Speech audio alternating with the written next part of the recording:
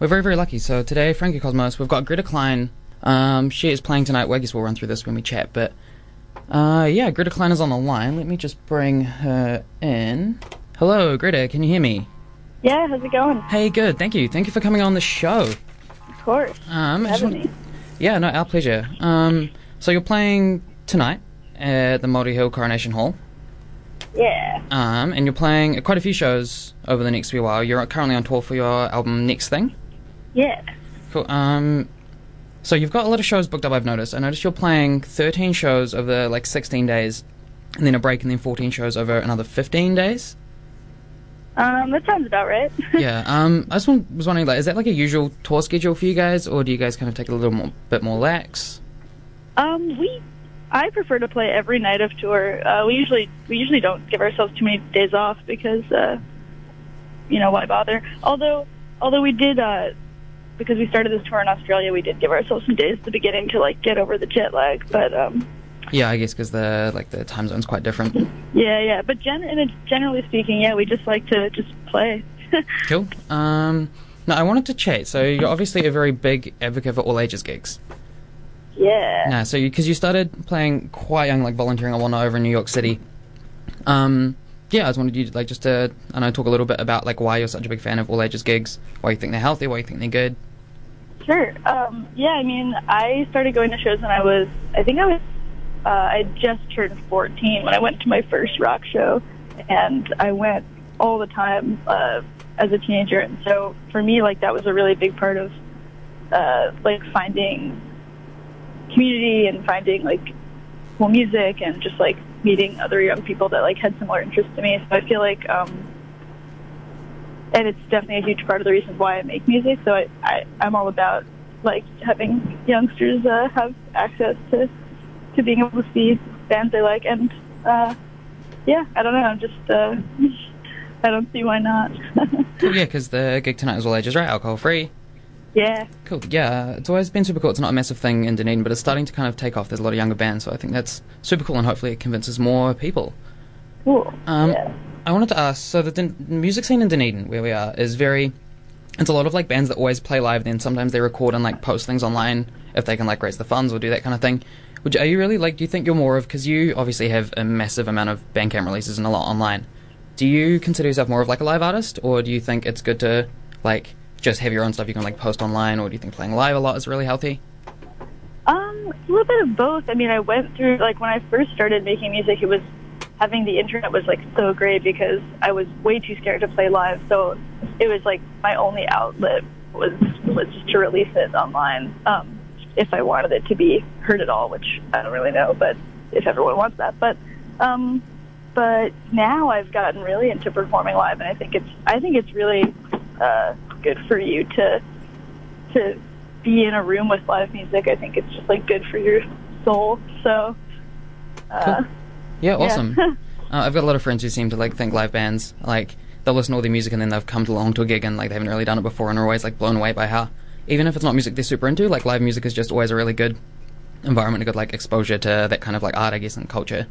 Yeah, totally. I had another question. I was wondering, so when you play live, there are obviously songs people your audience or fans prefer, and you've got fan favorites or whatnot.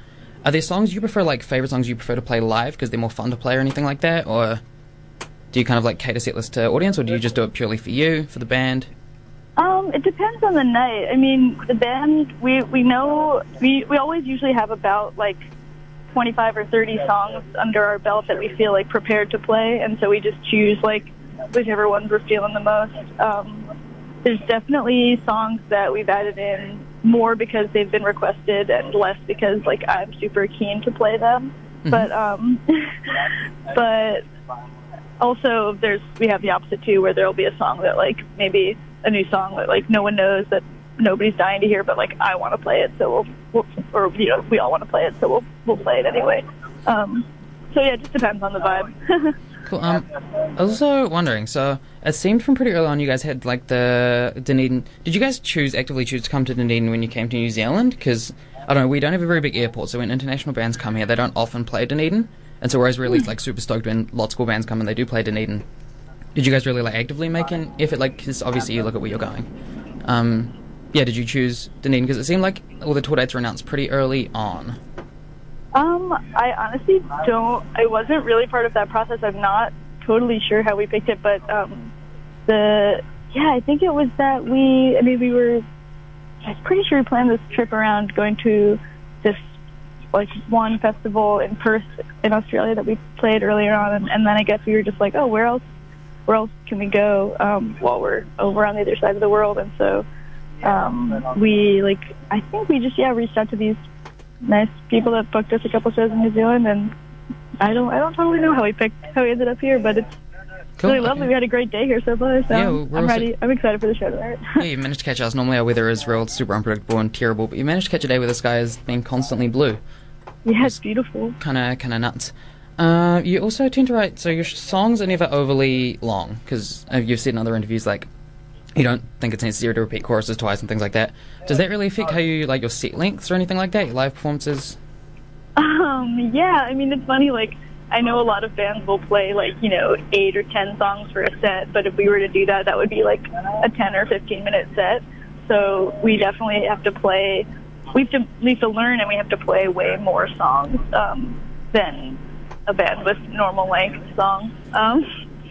But I think that's always fun. I mean, I don't know, for me, I don't like to hear, I don't really, I don't know, I'm not, sometimes, repetition is great. It's very useful in songs. But my attention span goes after 3 minutes of a pop song usually. So no, I can definitely relate to that. I think there's one other. Someone at Radio 1 was wondering, your song Sinister I played just before this. You mentioned Arthur. The guy who was just wondering, is that Arthur from the TV show, or is that just unrelated? No, it's not. It's just like a character that I was using as a lyric. It's not really based on a real. It's not based on one real person. Okay. Yeah, he was just curious. He's like, if you get to throw that in. I think that's about it, though. Thank you for coming to talk to us. I know pretty much everyone here is coming to see you tonight. Oh, sweet. Cool. Yeah, myself included. So I can't wait. The band's opening are awesome. Cool venue. I can't wait. Thank you so much for coming in. Good luck for the rest of your tour. Thank you. Sweet. All right. See you later, maybe. Well, yeah. Awesome. Bye. Thank you.